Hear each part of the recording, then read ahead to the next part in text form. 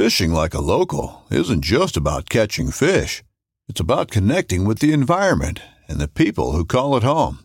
It's about hearing the stories and traditions that have been passed down for generations and sharing unforgettable moments with the people you meet along the way. Fishing like a local is having an experience that stays with you forever. And with Fishing Booker, you can experience it too, no matter where you are. Discover your next adventure on Fishing Booker. When you love meat, you find a way to take it with you everywhere you go, especially when it comes to getting outdoors. That's why Smithfield has so many high-quality, delicious meats that are perfect for any outdoor adventure. Whether the park you're headed to is a national park or just the one down the street, like Smithfield marinated roasted garlic and cracked black pepper fresh pork tenderloin, expertly seasoned for on-the-go flavor, or prime fresh smoked ham that'll have you building on-the-go sandwiches packed with flavor. Smithfield extra meaty back ribs bring hand-selected perfection to the backyard, and Smithfield Anytime Favorites will help you take the ham you savor to the places you love. From diced ham that'll turn any picnic into an outdoor feast, to hickory smoked boneless ham steaks that are the perfect cap to any hike. The great outdoors just got greater with Smithfield. For the love of meat.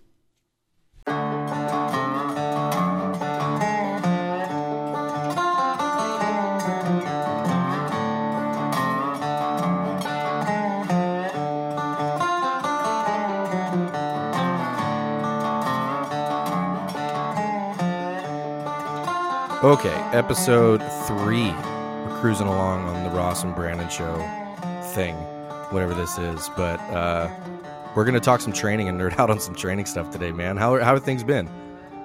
They've been good. Hectic and busy, I guess, with the holiday coming up. It seems like things kind of get condensed and the amount of requirements stay the same, but the time gets shortened. So, yeah. Just dealing with that. What about you? Pretty much the same. We talked right before we recorded how when you kind of run your own operation business-wise or whatever, and you make your schedules and you set your appointments and all that kind of stuff, you never really stop working. Mm-hmm. And so it's during weeks like this, it's just finding those. I'm basically just finding those pockets of where I can try and get like a ton of stuff done. And, because, family's not working this week and they're, we're here hanging out as family and stuff. So it's like, I need to peace out for like 2 hours and just go crank on this stuff for a little bit. And then I'll come back and hang out. So there's been lots of those little things this week. Yeah, I think that's one of the challenges is I'm sure doing what you do and doing the things that I do, people tend to only see the highlight reel and they think, oh, this is all awesome. This is all good. But there's a lot of legwork and just a lot of time behind the stuff. I mean, we have different requirements day to day, you and I, right. But it's a full-time job and many times it feels like more because so much of what I do and I know so much of what you do is through the internet, and that if you're on Instagram or whatever, you're kind of at the mercy of who messages or who asks questions, and I love it, but there's also some days it's like I don't know how to get better at it so that I don't have to consistently pick up my phone. I just have that guilt feeling of I don't want to leave these questions unanswered. I don't want these comments, So that's one of the things I struggle with. But overall, like I love what I do. I love the things I get to do, but it definitely challenges me from a balance point, Yeah, a lot of people, when you say like the highlight reel thing, it's just funny because you and I have talked about the concept of sharing stuff and people like wanting to see more of like the day-to-day lives of things that I do and what you do or whatever.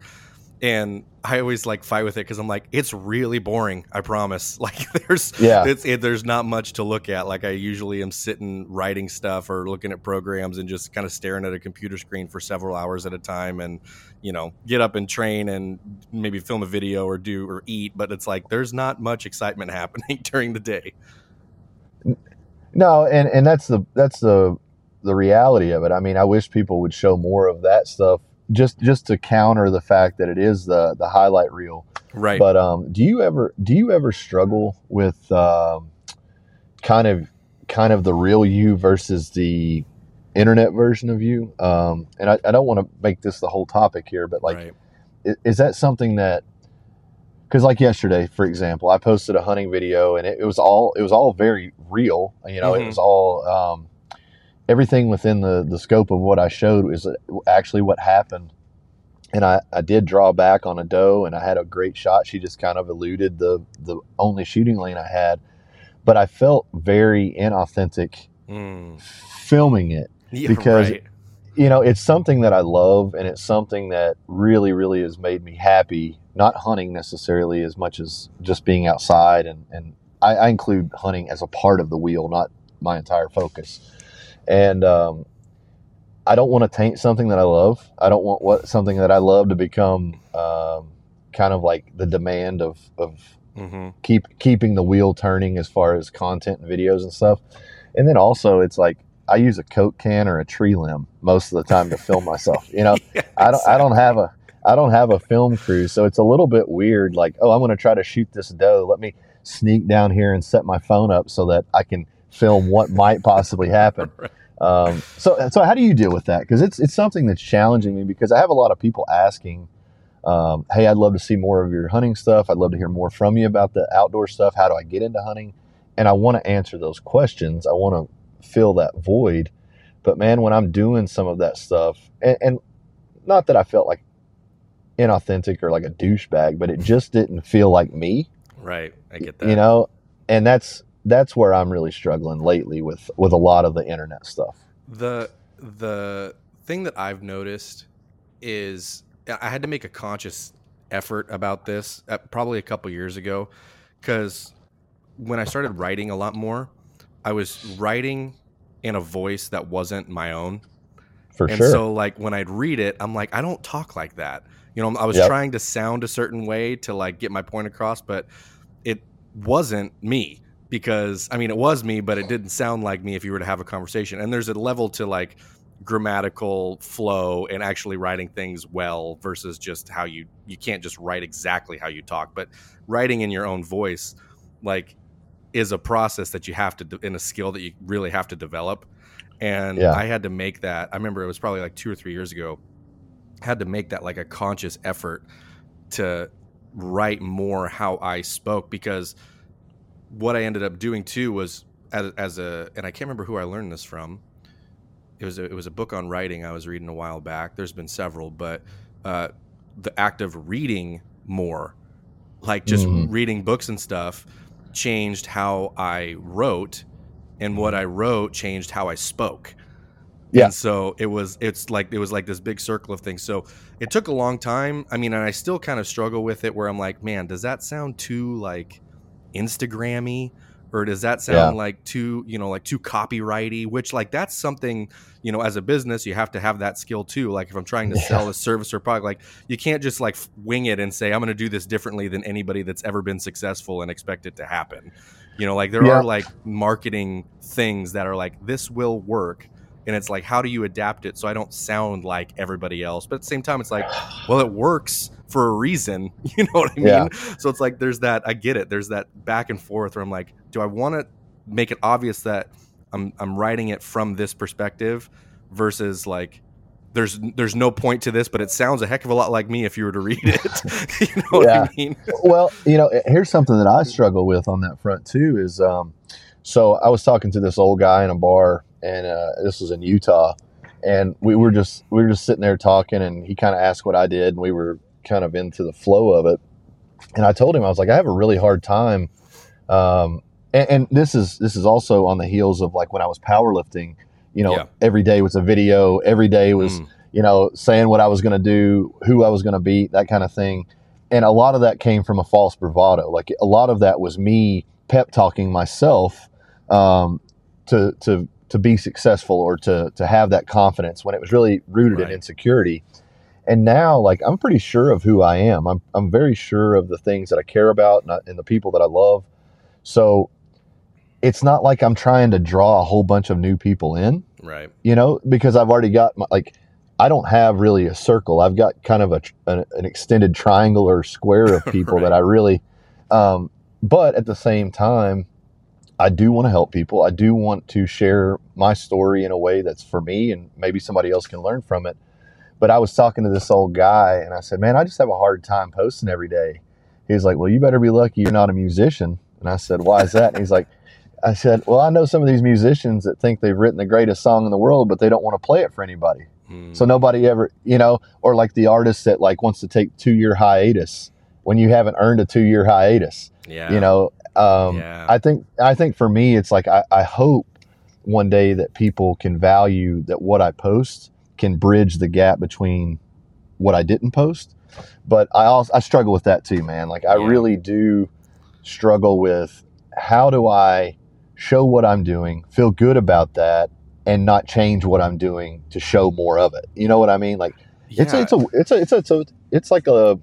walking through a landfill, man, or not a landfill, a landmine field. And you realize too that like just the act of doing it more just will do nothing but help you refine that. Whether it's how you're writing, whatever. Because I think back to man, I haven't actually thought about this in a couple of years, so it's cool that it just popped into my brain. But I don't know. I'm sure you saw the PJ-20 documentary on Pearl Jam that came out 10 years or so ago. But at the beginning of it, that's like one of my favorite music documentaries of all time, by the way. Not surprising. Cameron Crowe made it and is awesome. But at the beginning, when they were talking to Cornell, and they were talking about like in the Mother Love Bone days before Andy Wood died and before Vedder came in and became Pearl Jam and everything, Cornell and Andy Wood were super close, the two singers, and they had a challenge to each other that and they lived together. There was a few months that they lived together in like this tiny apartment, and they challenged each other every single day. They'd write a song and then they'd have to play it for the other one at the end of every day. And so like sometimes it was just some random like little 2-minute keyboard song or something like just strumming on a guitar, but they'd have to like actually write a song every day and they'd play it for the other one at the end of every single day. And they did that for months.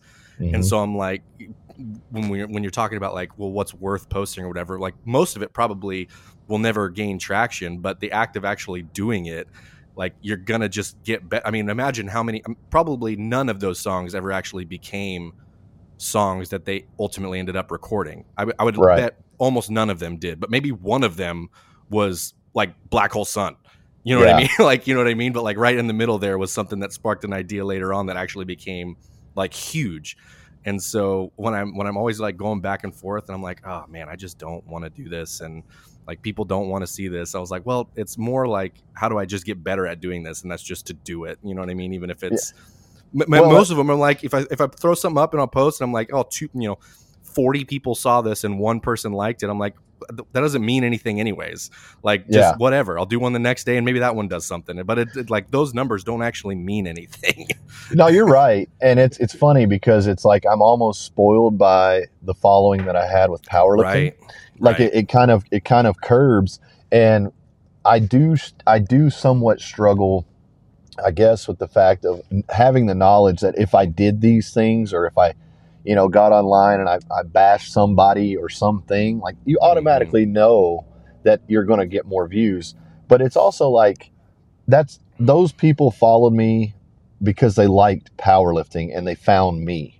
Right. And now it's like I found hunting, I found the outdoors, and only a fraction of the people that followed me for powerlifting are probably into outdoors, hunting, camping, whatever. Those people are still following. They're still liking. So it's more like you just have to reassess. It's kind of like, our friend Kip founded Under Armour.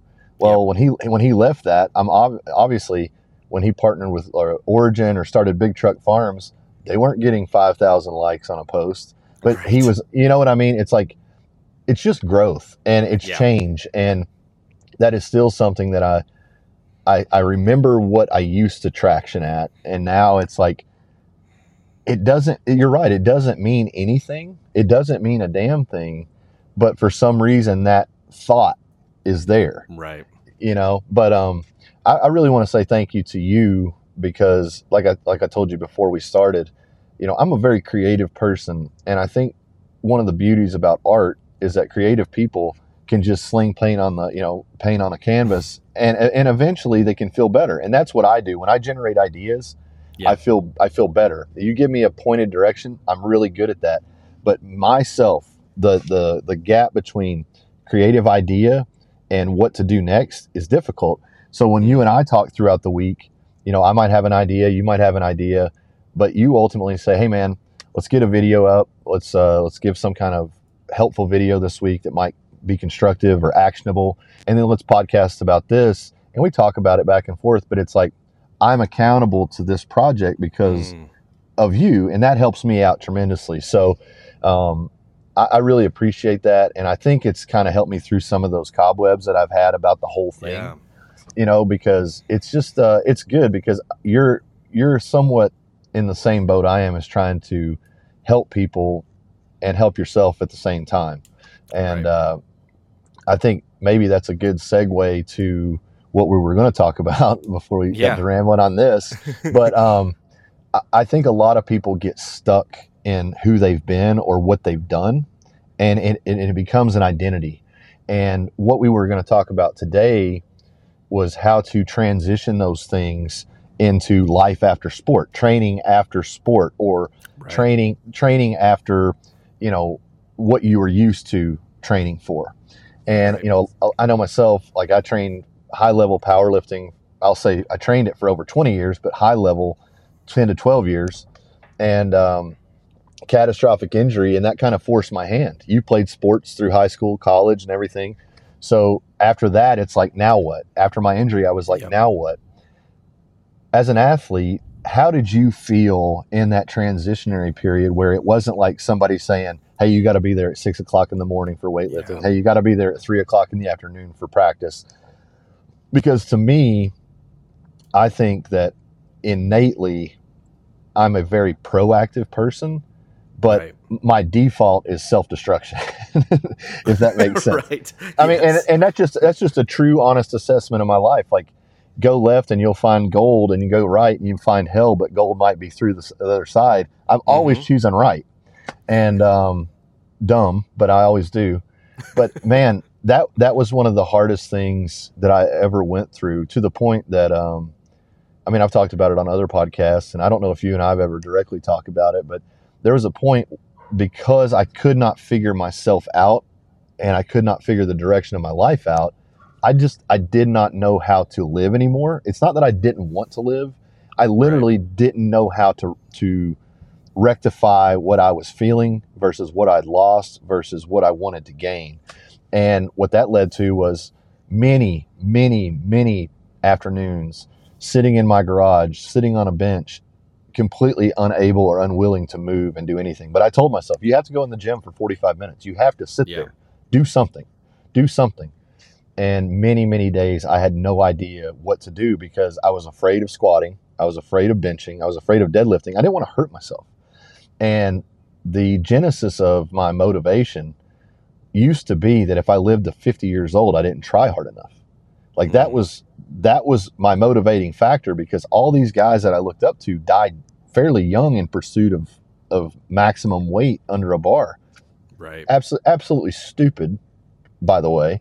Not because it's a wasted effort, but when that becomes all that you are, when the only thing that you can talk about is the pounds you lift, or, you know, whatever it is, it's very, very difficult to unwind that as who you are, and then figure out who you are for real, and then what to do with that.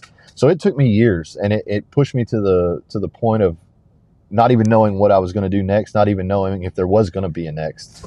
And I just wondered how you dealt with some of that stuff. Was it as drastic for you? Was it more of a graduated thing where you knew that maybe you weren't going to play baseball or sport after college, so it was like senior year, junior year, whatever it is, you know, this is the end. I'm okay with that. There was a little bit of that, because I did football and track my freshman year of college, and then just did track for the rest of the 3 years. I stopped playing ball and just wanted to focus on one, and ended up having to learn 7 more events because they wanted to make me a multi. So for the reason, every track athlete ever, part of my reasoning for not wanting to do is like, hey, I don't want to be practicing for 6 hours a day. But then they're like, oh, hey, learn 7 more events, so you're still going to be doing it. You just won't be doing football also. But, you know, like I was extremely average. Like, you know, I was fast, but I wasn't like going to nationals and competing fast. Right. Or like, you know, because that's kind of the point of a decathlete. Like, I mean, you have a couple guys that are really good at it, one or two things, but, you know, average or above average in as many of the other things as possible. Right. So like, I'm not open 100 speed, open 400 speed, all that kind of stuff. So in my head, like all through this time, I'm like, well, look, I've got 3 more years, I've got 2 more years, I've got 1 more year. It's like I'm not going to compete for USA anything afterwards, you know. So there was like this hard end date. But as far as the training piece and like the accountability piece and the motivation, like that was where more of the struggle came, to just want to continue to train for a little while. And it was funny because right after I was done, like I said it kind of in jest, but I was serious about it. After I ran my last meet, I ran my last race, which was the 200 that day at the final meet, and I was done. I kind of just jokingly be like, okay, I'm done. Like I'm not training for like a long time. You know, like I haven't not done something since I was 13 years old.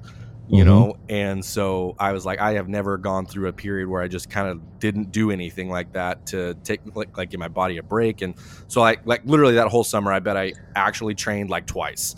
I was like just doing stuff during the summer and playing, you know, hanging out and doing all my normal stuff. And then when I moved up and got the gig at the gym, like it was real hard for me to get to the point where I was like itching to go train again. Cause I'm like, well, for what?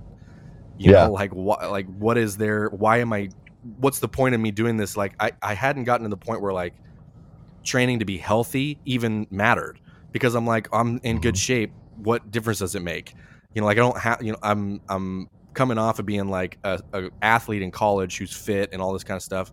I don't need to train to be healthy. I'm like, I'm healthy already. Like there was no desire to like there was no intrinsic motivation for me to bring any kind of intensity to my training in a regular fashion, because I'm like, I'm not competing in anything. I'm not, you know, like the idea of training for health like just didn't mean anything to me at 22 years old. Yeah. You know, and so like it was and I'd be lying if I said it wasn't something that for the next like few years I went back and forth like struggling with, like, and really it wasn't until, you know, I did little things like I was training to do an Olympic weightlifting meet for a little while.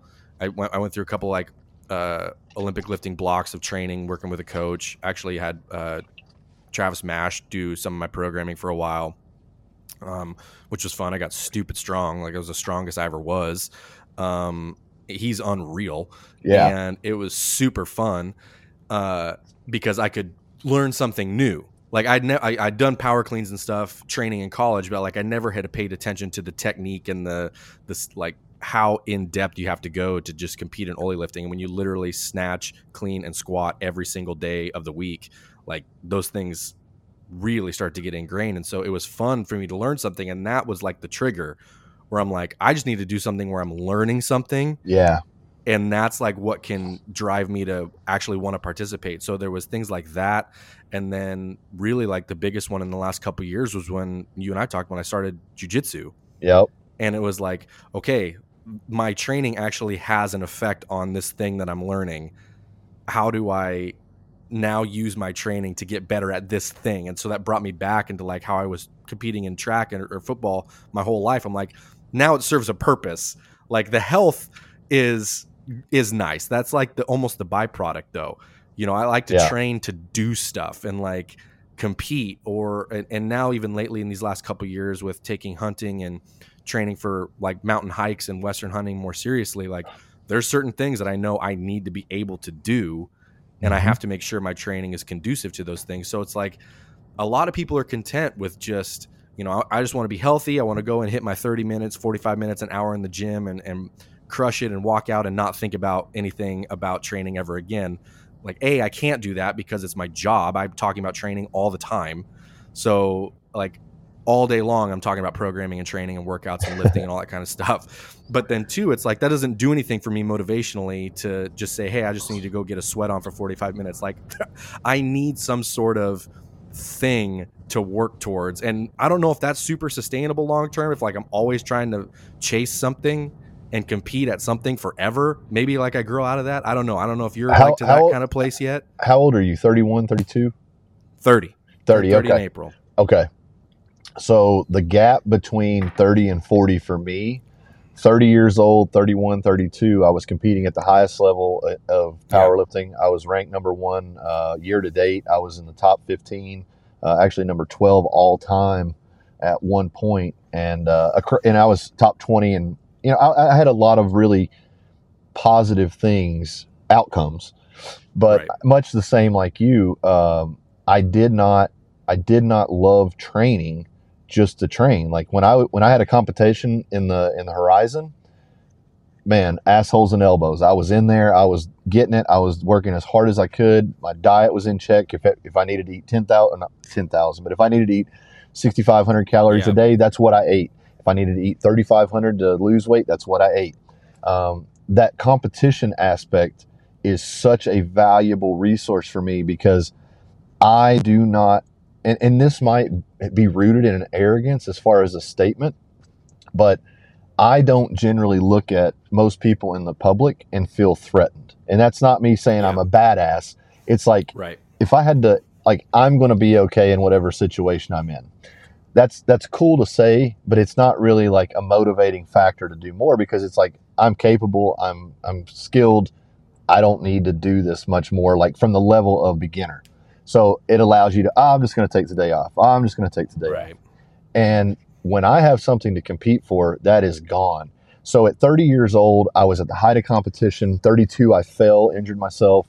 And really until about 2016, it was just a slow degradation circling the drain. Like I really was lost.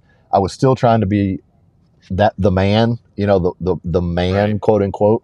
And I was competing. I competed 10 months after I fell. Literally had if you were to twist a chicken leg, that was my left leg. Like it just, every ligament, tendon gone.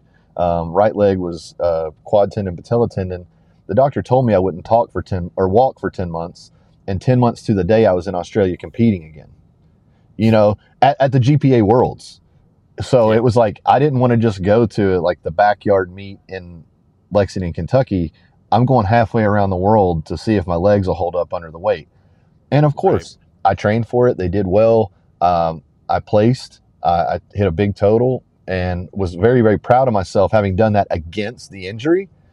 But it wasn't against the competition, because I didn't even care. I just did the competition because it's like, oh, Brandon's back.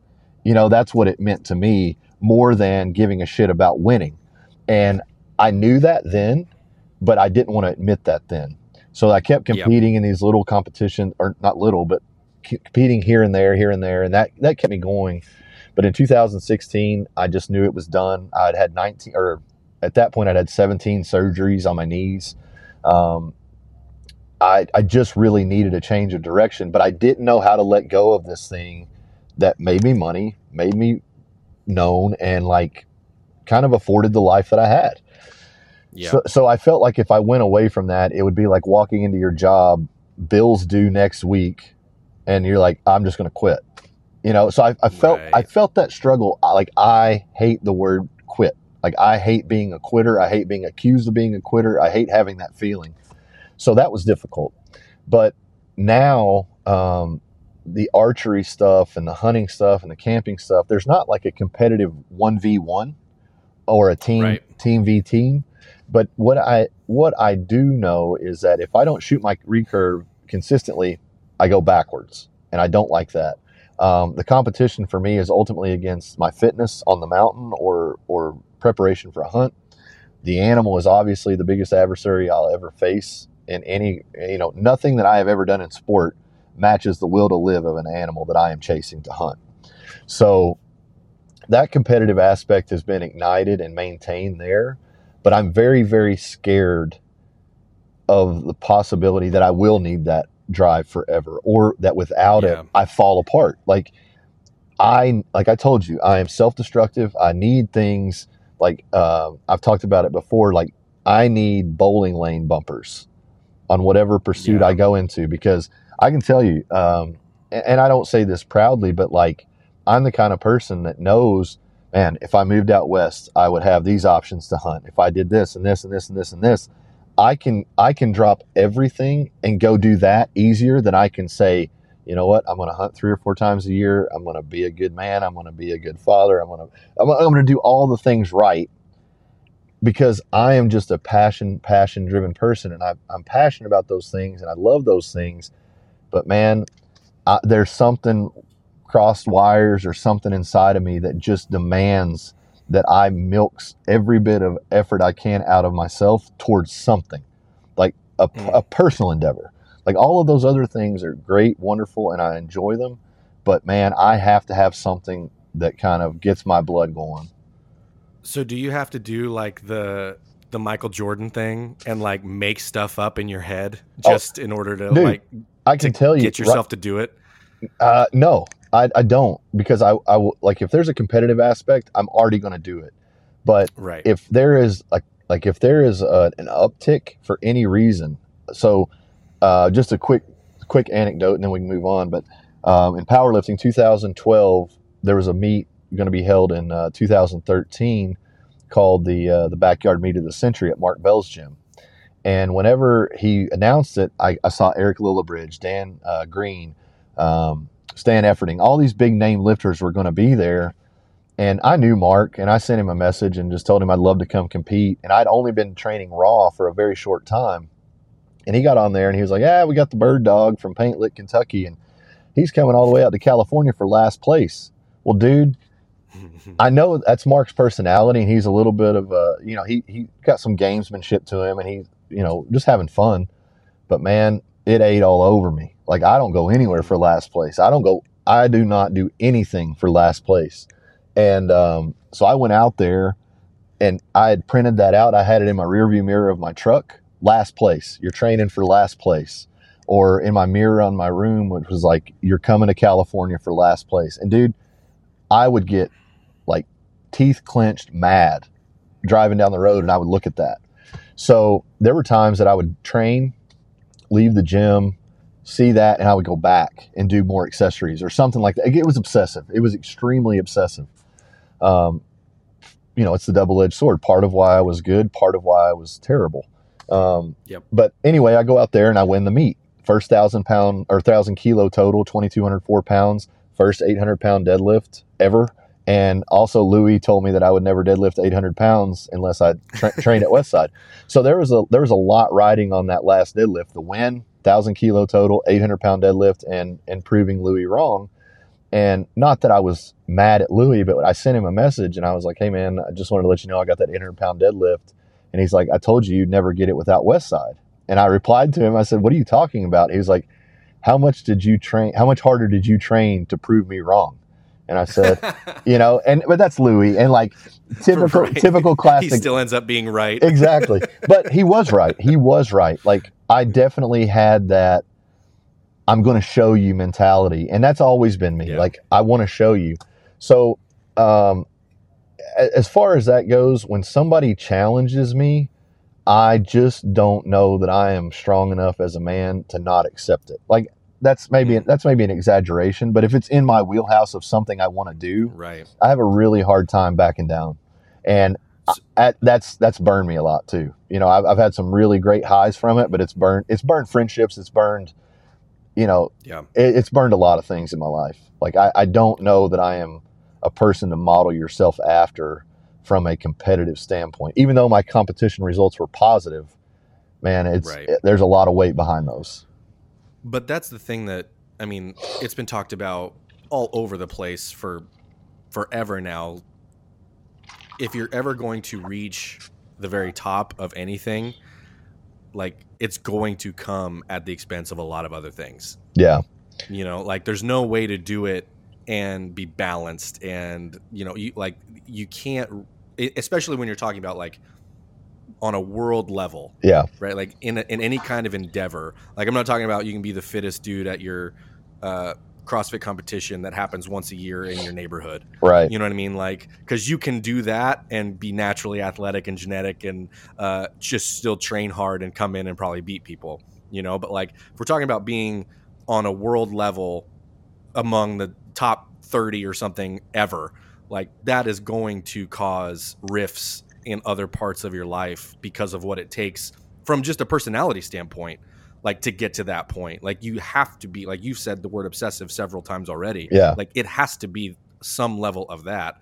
And I mean, there's examples of that all over the place of people who, like, yeah, you have the gold medals, you've got the world records, you've got all this stuff. And then, but then you realize it's like, hey, spent 20 years doing this and paid no attention to anything else. Yeah. So it's like when you're done, I totally understand. It's like, I don't even know where I am right now to some degree. So it was interesting for me to, like, as we've gotten closer and gotten to know each other, like, to still see that the intrinsic level of motivation is still down there to train hard. So I'm wondering, with your training specifically, like in these last couple of years, ever since your day one kind of reset, yep, and everything that's transpired since then, like, because obviously the load is not the same. Yeah. In the literal sense, like, you're not just putting the poundage on like you did. Is that how did you make that translation in your head of, like, the weight's not what's important anymore? Yeah. Just for training purposes. Cause I mean, like, even if you're not competing, you're like, I still want to go in and lift heavy just cause it's fun. Yeah. But like, you really don't even do a ton of that anymore. So, like, where was that translation in your mind happening? So June 1st, 2019, it had actually kind of happened a little before that, but that was my official day one, like, declaration that I am going to do everything I can to live to be 75. Like I said before, I used to think if I lived to 50, I didn't try hard enough. I was 335 pounds at my heaviest good competing weight. I was 348 post injury at my biggest. In high school, I was 170 pounds. In college, as a thrower, I was 225, 230 pounds. In college, I was about 7 to 8% body fat walking around year round. And now, I'm 225, 230, probably in that, I'm going to say just 12 to 13% body fat range. Like, it's a very healthy, maintainable 5-6 days a week. I'm very disciplined. 1 day a week, I have a few beers, have a bourbon, or, a big cheeseburger or pizza or whatever. But I wanted to get to a point where I could be healthy, I could be mobile, I could do the things I wanted to do, and I could live. I could get to enjoy this life. Because when I was 32 years old, I hated life. I hated everything else except being strong. I hated people. I hated this. I mean, the only thing I cared about was powerlifting, because that was my vehicle to the things I wanted to do. Like, I didn't love powerlifting, but I was good at it. And that's a dangerous place to be too, when you're good at something that you don't ultimately care that much about, but you have to care about it because it's what you're good at. So, dude, I went through a lot of struggle during that time period, from let's just say 2014 is when I fell, 2019 is kind of when I got my shit together. But man, 15, 16, 17, 18, those 4 years were really, really dark for me. Like, really, really dark, hard on me. I was not taking pain pills as prescribed, but what I would do is I would just try to do without. And then it would get so bad after 3 or 4 days that I would just take 4 or 5 days worth at one time and try to check out for a couple days. I don't think that I certainly don't think I was addicted, because I never continued their use after the prescription ended. But I also don't think that I was not abusing them. I was escaping, not pain, but escaping life, because I just wanted to pass out for a day or two. And man, when you start wanting to lose days of your life, like, just to sleep, it's a bad place. I was also well over 300 pounds. I needed a CPAP to sleep. Highly recommend that to anybody that actually needs it, or any athlete, really. I think any athlete can benefit from extra oxygenation. So nights that I'm really tired now, I still use it. But I went through everything. I started following Cam Hanes after a Rogan podcast.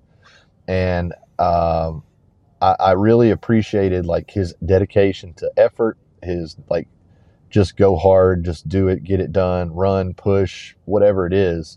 And I started running. Like, when I literally heard that podcast, I had not walked a mile in probably 10 years. Okay. I used to get extreme back pumps from the mass that I carried, like 500 yards in Christmas shopping in a mall, and I'm sitting on every park bench in between. I just was not in good shape, and I knew that. So the first day I go out and I'm like, hey, I want to see if I can walk a mile. Well, I walked away from my truck, so I had to come back another mile.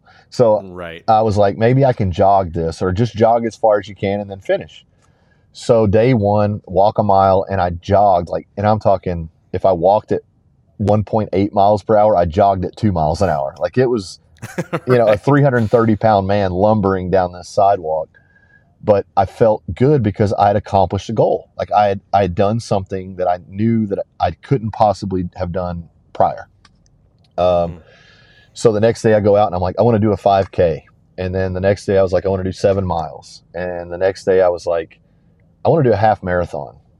And this is literal. Like within 10 days, I went from not being able to walk a mile or knowing that I could to a half marathon. Well, I get into the half marathon and I'm like, well, what kind of asshole starts something with half in the title?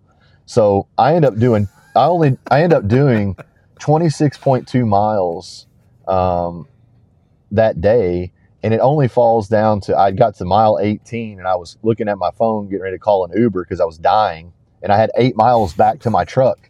So I called my high school coach, Bunky Harkleroad. We talked about him before. Yeah. 8 o'clock in the morning here. I'm 18 miles in. It's 5 o'clock in the morning in California. And he had messaged and I called him and I was like, dude, I need some help. Like I'm going to quit. And that dude, if anybody instilled a desire to not quit something in my life, my dad's been a big factor, but Bunky was it. He was like, one time we were supposed to do a drill and I was kind of goofing off and ended up making the other guys run. That was Bunky's punishment. Like if you're the jackass, you get to sit out while your teammates run. And I begged him. I was like, dude, it's on me. It's on me. And he goes, well, here's the thing. You got to run.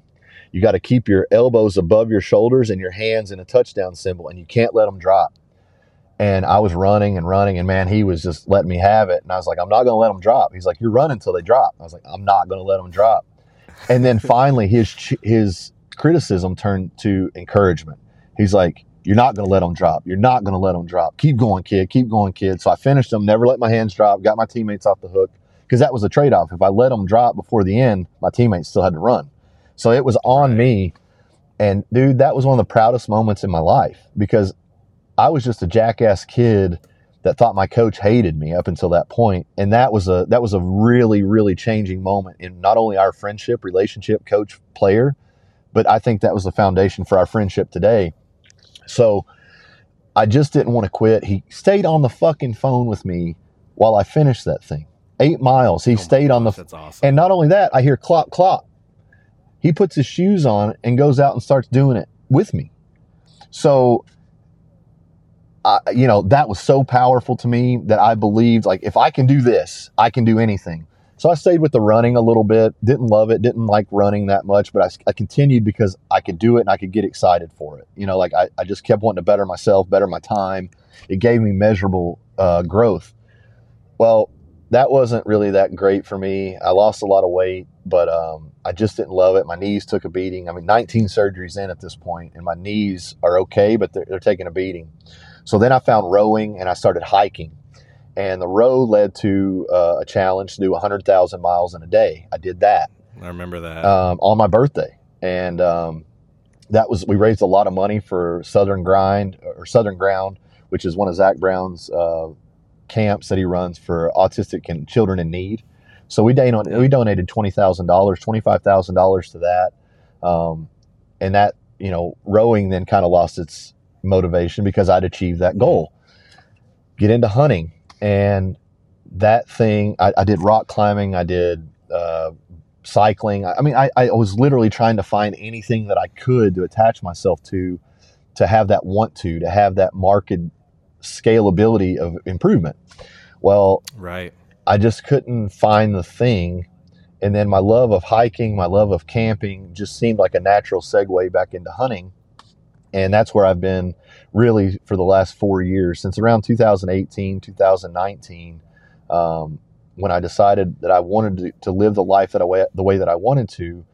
My grandfather and his father both died at 73. So 75 became my goal.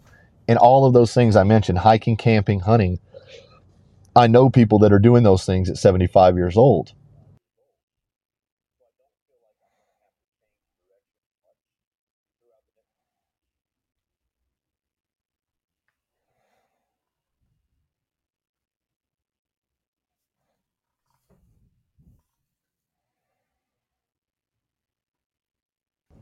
All right, we're back. Go ahead. So I've got 35 years of life ahead of me if I live to 75, that I can pursue the things that I'm doing now. And that's very motivating for me because I don't like changing things. I don't like having to go out and buy all the equipment for the new interest I have. As it seems that I've gotten older, the interests I have are more expensive. So I'm just at a place now where my training is dedicated to those three things, really the outdoors, I'll say, and anything involved in that: kayaking, rock climbing, camping, hiking, hunting. So I would encourage anybody that's listening to not get to a point where you actually believe that you're done. Because like I said, if I had stopped at running and said, well, I just, there's nothing else for me to do besides lift weights, I would have never found many of the great things that I enjoyed, like jiu-jitsu. Like that's such a great sport, and it's so good for everyone. Like it's scalable. So challenge yourself that if you find something that you like for a while and it kind of fades out, that wasn't it. Find something else. But my training, to say all that, to get back to your original question, is how I coped with that. Well, in all of the things that I do now, the heaviest thing I could probably imagine ever having to individually lift is like 400 pounds. Right. So why do I need to chase an 800 pound squat or 800 pound plus deadlift and so on and so forth? And literally from my knees to my neck and my spine, I have a lot of residual negative effects from powerlifting. I did not, it's not that I blame the barbell, because I was the jackass who did the competition unprepared, kind of didn't do the things that I'd done previously because I was the man, right? I don't have to do these things anymore. And it ended up costing me dearly. But I just needed something to do that I knew would benefit me in the field, would benefit me on a hike, would give me the confidence just as a man to be strong, to be capable, to be able to move. Because at 340 pounds, as strong as I was, like I said, I couldn't walk a mile without nearly feeling like I was going to die. I couldn't run after somebody if somebody I loved was in danger. I couldn't probably fight somebody for more than 30 seconds or a minute. Like if I got my hands on you, you're in trouble. But if you can move, I was screwed. So all these people that posture and think that, because they're one thing, that they're everything, it's such a false reality. And I think that's how I sought Terrence out. We met at Summer Strong, and I love the way that he trained. It was kettlebells only, some push-ups, pull-ups, body weight stuff. And he looked phenomenal. He was a phenomenal speaker, a thinker, and it just attracted me to his philosophy. So I started training with Terrence, and man, I really started shredding down. I started getting strong in ways that I'd never felt. I started feeling flexible. I started feeling mobile. And I was like, this is what a human being's supposed to feel like. This is as good as it gets. And when Terrence passed away, right back into the same mode of like, man, just floating along. Yeah, I'll swing some kettlebells. Yeah, I'll press this. I just wasn't dedicated. I was more dedicated to Terrence than I was to training. Right. And somewhat lost for a bit. And that's where right at the end, before he passed away, I started using a mace in my training. And I'd known of Greg. I'd known of his work. But I hadn't delved fully into it. So it just seemed like a natural progression in respect of Terrence's respect for Greg that I contact him. And I was like, look, I trained with Terrence. I need some help. And what Greg classifies his training as, I mean, I don't think this is the breadth of it, but just the tagline is it's expert generalism. Like, we're going to make you fully prepared and capable to do whatever you're demanded. And also being able to move yourself, get your ass off the ground, be able to pick yourself up, be able to lift your body weight expertly first. And then we can work on everything else. And it just made so much sense in harmony with all the things that I was wanting to do and had tried before. It just was like another progression. And I've really been training the Wolf Brigade system now. I mean, I guess going on 2 years, which is crazy to say in itself because it's gone so fast. But, am I training Greg's program day to day exactly as he's written it? No, I was. But during hunting season, I just have to modify that. But I haven't found a better system for me. But I don't necessarily know that I can just cast a wide net and say, hey, everybody go do this, because sometimes people aren't ready for it. Like mentally, they're not ready to not be 500 pounds squatting on the bar. Not to say that you can't. I just chose not to focus on those things as a mark for how good I am. Like, because I don't squat 500 pounds, does that mean I'm not good at jiu-jitsu? No. Does that mean I'm not good at hunting? No. So I detached myself from the belief that I was better than I was because I could lift something.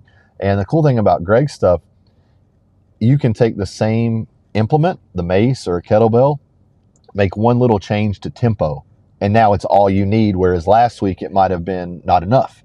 And that's what I love about it. It's highly versatile.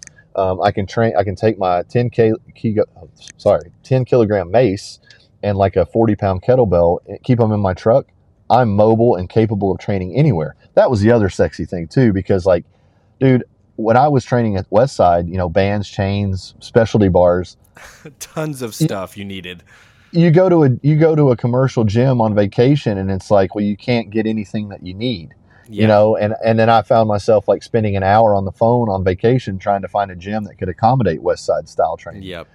And it's the best in the world for that, but it just wasn't, it just became a problem. So this way it's functional. I hate that word. It's abused and way misunderstood, but it is functional for my life.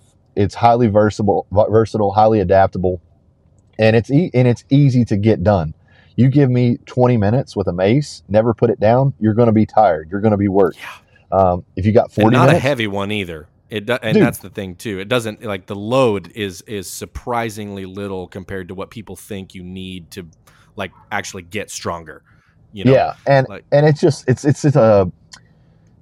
it's like that full body euphoria when I'm done. Like, I know I did something, but I'm still capable to go do something else, and that's what I'm looking for. But it's taken some time, and I needed to be a lot kinder to myself in the process, because there were so many days where like, oh, you're such a pussy, you're just being a little bitch, like, get up and do this. Some days you're just not capable of that, especially when your mind's not right. Like when your mind isn't made up that this is the best thing for you, especially for a guy like me, it's very hard to do it. But now that I've found those things, I'm very eager to do them, and I know that they pay off because I see myself in the mirror. I know the way that I feel. I know the way that I roll in jiu-jitsu. I know how I feel on a mountain. It's just working, and I'm trying to milk that stage for 35 more years. Like, I'm sure I'll have adaptations, but that's what I'm looking for as a 70-year-old man, is to be able to move, be capable, be able to get my ass off the ground. The thing that was really, I mean, I'm very similar in a lot of those respects, because needing to find something around where that's the gravitational pull, so to speak, of like, okay, it's this system, or it's like I mentioned before, like learning something, that's been more the driving factor, I would think, in terms of actual training implements. Because I mean, I've told the story a few different times. Like, there was really kind of two big moments of that post, sport performance training, right? Like, where it's, because that's what it was in college. It's all just your, general strength coach, sports performance type training, right? Which that's what you have to do to be good athlete at that level, at any level, really. But the first one was when, and they all happened within like 3 months of each other, when I moved back up to Boise area to get that gig at the new gym. The first one was the very first time I had heard Wim Hof on Tim Ferriss's podcast, which was back in like the fall of 2014, right? And so that was my very first introduction to him. I'm like, what he's saying sounds like the coolest stuff ever. I need to go see what this is about and see, like, because he keeps talking about, you got to just feel it, you got to experience it. And he led Tim through the thing on the podcast. I'm like, okay, I'm driving, I can't do this while I'm driving, so I'll wait till I get to the gym. It's like 5 a.m. and I go to the gym and I do the full round, right? Like the full cycle, the 30 breaths, the breath hold at the end, like all that stuff. And that was one of those literal moments where I'm like, what the heck just happened? Like, that was awesome. Like, there's something to this, whatever this is. I don't even know where this is going to go, but like, I want to know more about why this just happened to me. And so like, I went down that breath and that breath work, but also like how to utilize your breathing for performance, right? So like, there was something for me to learn and attach back into my training to have a variable that I could manipulate and see like this makes a difference when I do this versus when I don't. And that's when I started, that's when I really got into guys like Brian McKenzie, and I went through all his Art of Breath courses and his certifications and everything and did that whole thing. Brian's awesome. He's the best, dude. He is seriously awesome. And so I went through that whole thing. And so like the breathwork thing has always kind of weaved its way ever since I started coaching. I mean, that's been like 9 years now. And then the second one was when I started using kettlebells, and like I had used them because it's like they're in the gym. You can use them for like, it was always like, and it's how it's seen now a lot of times. People are just like, oh, you could just use these for like some conditioning type things. Like here's how to do kind of a swing, and you just do this to kind of get some conditioning in, right? Like people didn't really utilize them as strength tools or like movement enhancers of your ability to like actually get more mobile, right? And so the guy that I learned from, I mentioned him before, his name's Perrin, and he actually just turned 70 this year. He's who I went on that elk hunt with back in September. I think I'd probably sent you a couple pictures of him. That was awesome. And he's 70 this year, and he's who I learned kettlebells from. So he was in his early 60s at the time, and he had trained in the RKC style and had graduated into like strong first stuff and had been doing it for years. And he was teaching me all of these movements and took me through a workout with my uncle at the time, how I was introduced to him. And when I went through this workout, learning these movements, and he would like manually come up and like, rotate my hips over and pull my shoulders down and like manually set me in these positions. He's like, I need you to feel what this feels like when you're in a correct position. Like I can't rely on you to just do it on your own. You don't know what you're doing yet. So he would literally like come over and like crank my body over and set me in. He's like, okay, your back is now completely parallel. Your shoulders are now completely parallel the other direction. Your hips are in line with your shoulders. Now I want you to stick one leg back and do a row, like a kickstand row with the kettlebell. Yeah. And like my whole body like just cramped. And I'm like doing one row with a 40-pound kettlebell. And I'm like, what is going on? Like, why can't I do this? Yep. And so like I went through this whole thing. And I was just completely torched in the best way. Not like I was, done and overtraining or whatever, because that wasn't it. But I'm just like, okay, what is this about? Why have I not known about this stuff before? And went down that rabbit hole. And like literally, and I got to such a, I don't know if you can say like purist point with it for a while, where I'm like, I'm gonna have one 24-kilogram bell, and I'll never need anything else in my life. And like to a degree, that's probably accurate to some degree. We're like, the same in that regard. I would love to have that reduction sauce be like, well, like I said, 40-pound kettlebell, 10 kg mace, and I'm set. Exactly. And so I like really went down that rabbit hole with the bells, and that totally transformed everything. Cause I'm like, there's so much usefulness of these tools that you almost can't ever really explore all of it. No. Which is why I think I found it so appealing. It's the same thing with you. Like there's never really an end point to it, which is why it's still appealing to me. Yeah. I'm able to still grow and learn new things, and there's never going to be like a point where it's like, all right, well, I'm done with kettlebells. Like I guess I beat the kettlebell. Like that's never going to happen. So it's for that in that regard, it's like I love the tool for that. And the mace was the same way. Like I started messing with maces probably a little bit after that same time when On It started blowing up a little bit right at the beginning there, and they were selling them because those are the first couple ones that I had bought. And like I'm just like, there's just these tools that nobody uses. Like why don't we use them? Sandbags. Why don't people use these? And that's and there's all of these things that are fun, which made me want to continue to train.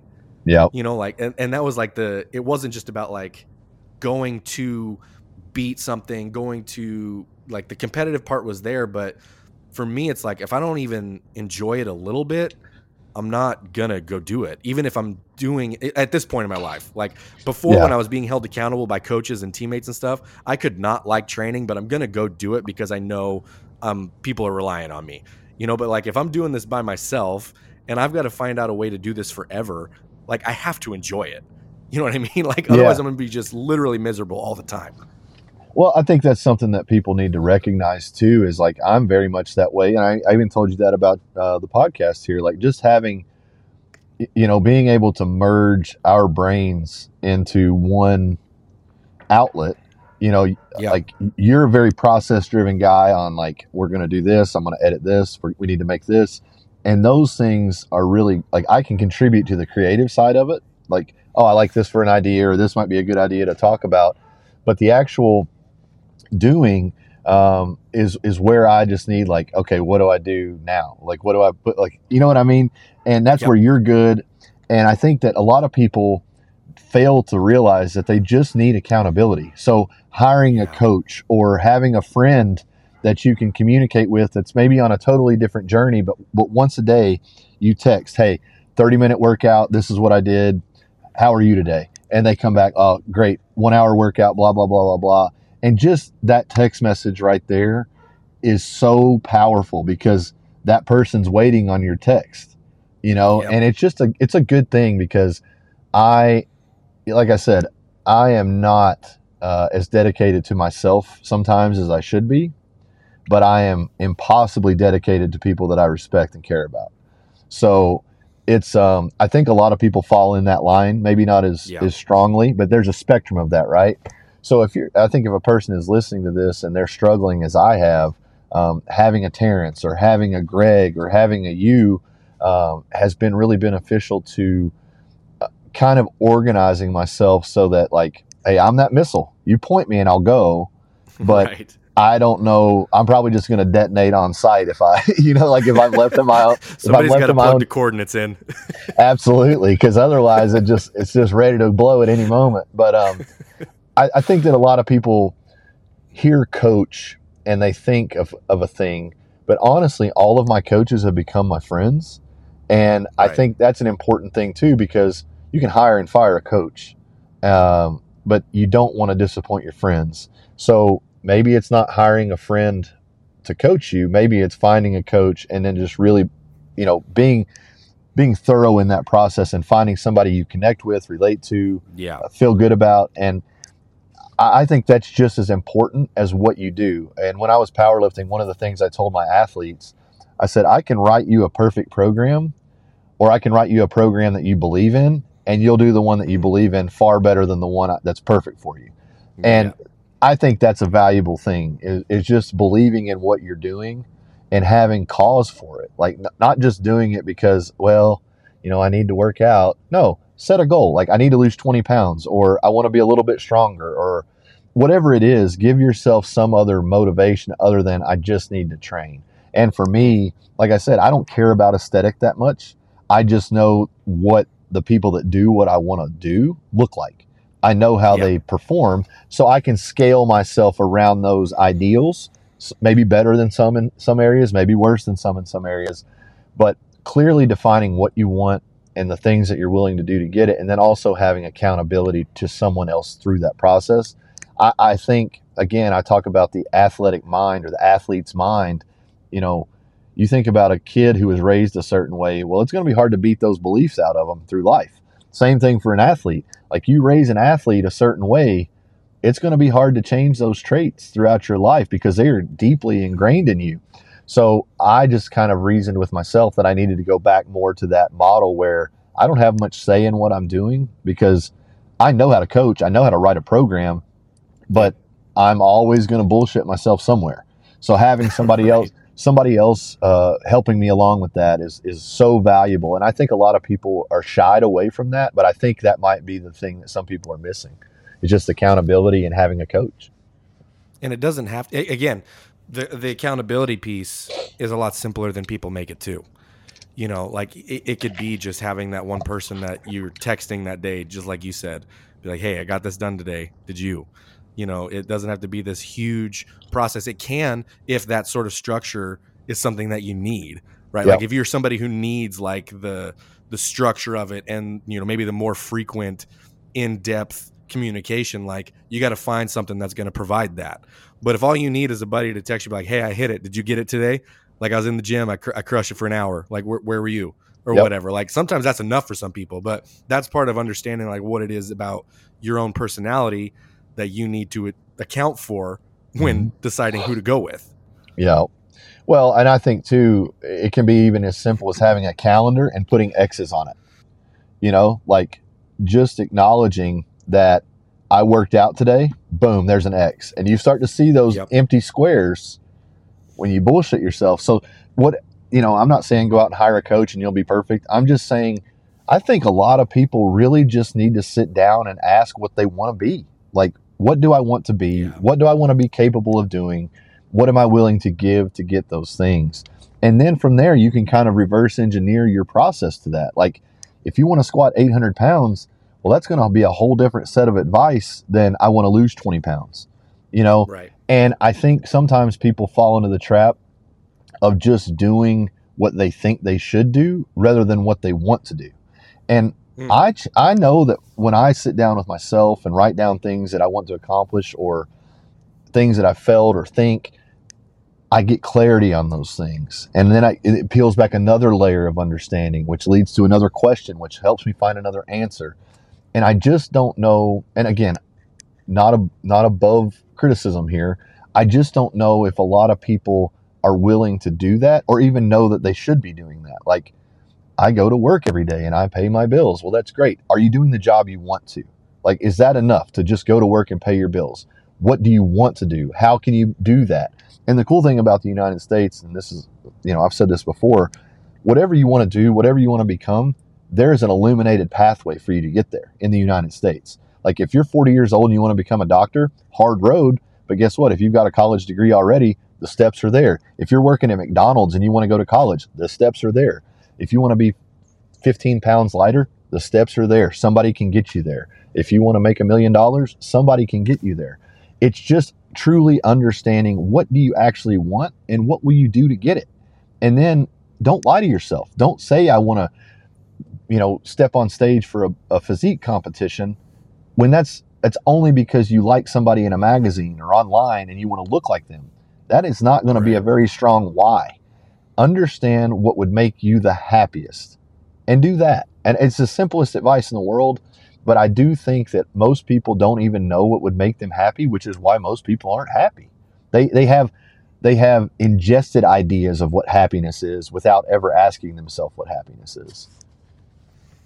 And then from there, it's the actual doing of the thing. Yeah. Each time, like the actual finding it and finding the path and finding the person that can help you is maybe the first part, but then you actually have to take day one and then put that first X on the calendar, Yeah. Well, and something I was talking about the other day is the difference in motivation and process. Like, you can be motivated all day long and still not do anything. Like, you can have every desire and man, I'd love to look like that guy. I would love to live his life. I would love to have his cars or his house or what. You can build all these things, but you're really not willing to do what it takes to get there. So you have to be realistic with yourself too. Like, if you're starting out at 400 pounds, lose 10. Like, just set a realistic goal for success that you can start to build some momentum forward. Because I think too many times, and it's personality type too on this. Like, when I was 350 pounds, I knew I wanted to be 225, and it was come hell or high water to get there. So it was like 225 was on my goal sheet. But for somebody who has never had the discipline and they've allowed themselves to get to a state they're not happy with, that first step better be micro. It better just be, I signed up for a gym membership, or, you know what I mean? It has to be so small. Yep. But so many times in my life, I didn't give myself credit for the small steps. I just felt like I was further behind because I didn't gain more. But I think looking back now, and even the way that I address things now, those small steps, that's the recipe, because the small steps are what even enable the big things to happen. If you're not doing those micro works and those small things, the big stuff's never going to happen. It's just like, I'm not going to shoot any basketball for the next 3 years, but when there's a critical $50,000 free throw on the line that I won at a basketball game, I'm going to get it done. No, you're not going to. It's like those guys that think that in a fight, they're just going to see red and kill everyone. No, you're not.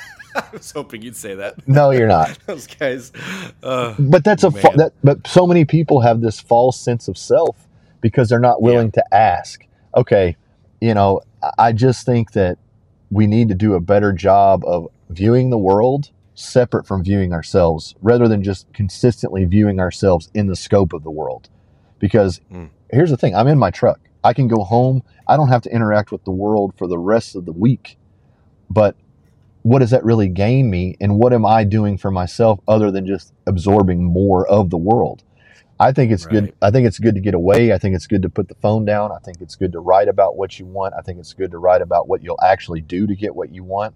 And sometimes you're just not willing to give what it takes to get. And that's okay too. But you need to recalibrate your compass onto what you do want.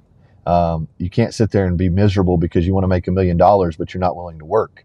Like, you're going to have to figure it out. And maybe you are happier with less than $1 million. Maybe you are.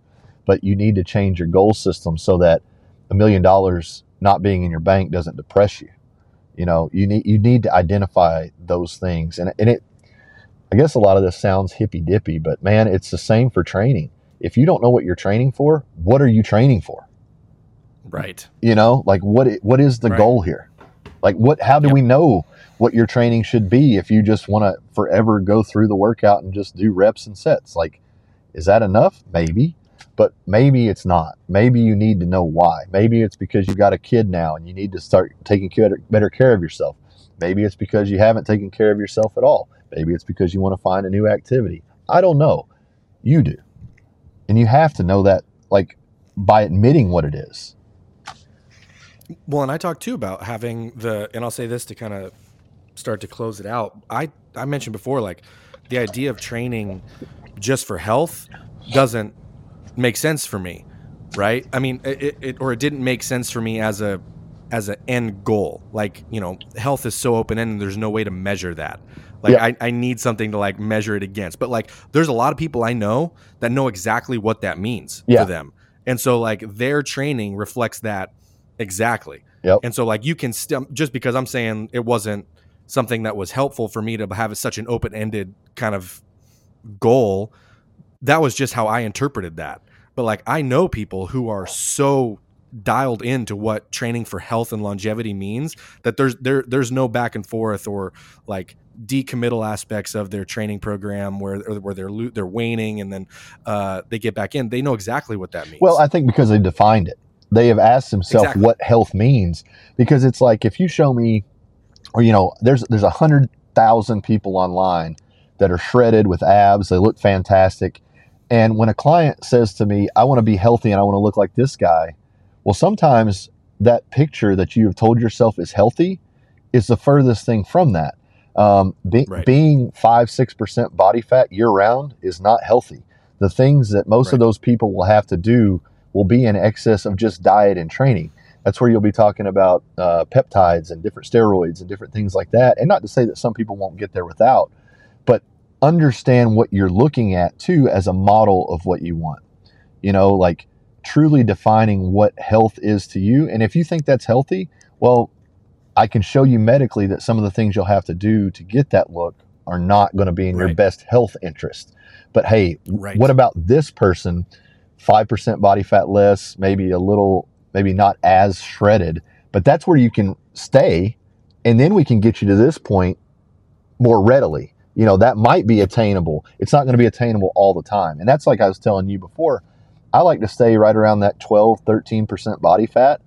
If I need to, for any reason, get leaner, for jiu-jitsu, or I know I'm going to be going on a mountain that I need to be a little bit lighter, 2 weeks and I can literally drop my body fat a couple percentage points and change the whole way I look. You know, it's just getting closer to that goal and then refining what that goal is as you go. But I do think that some people are very misled to themselves. They don't have an actual grasp on what they say they're wanting because they don't understand what it takes. Like, they want the sausage, but they don't want to see the back of the slaughterhouse. You know what I mean?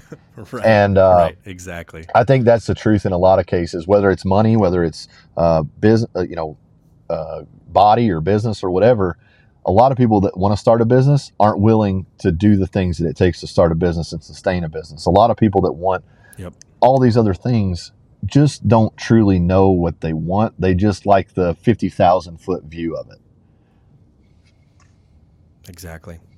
Well, let's end it there, man. I think that was a good one today. I think so. And I think it helped me out too, just being able to, like, same. I needed to go back through some of that stuff in my head too. Like, in terms of not necessarily the motivation part, but just getting some thoughts it's always easier to flesh out ideas speaking them Yeah. instead of just trying to think them all in my head the whole time. Well, it's been nice too, because a lot of these things that we've been talking about, they've kind of opened me up in my mind to things that I've thought about, but not thought about in the sense of having to say them to another person.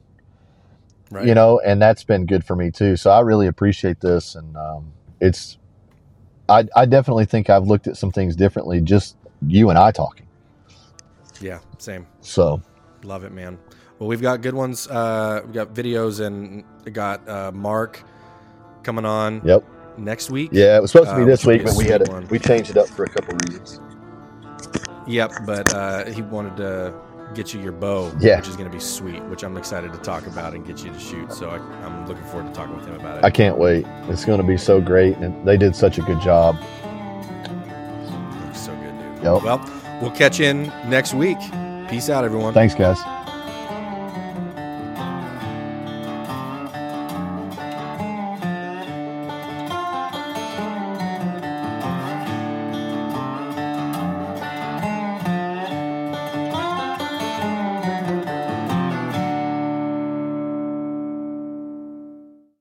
It's time to get your checking account to zero with free checking from PenFed. That's zero ATM fees, zero balance requirements, and zero time spent waiting for your paycheck to direct deposit, because you can receive it up to 2 days early.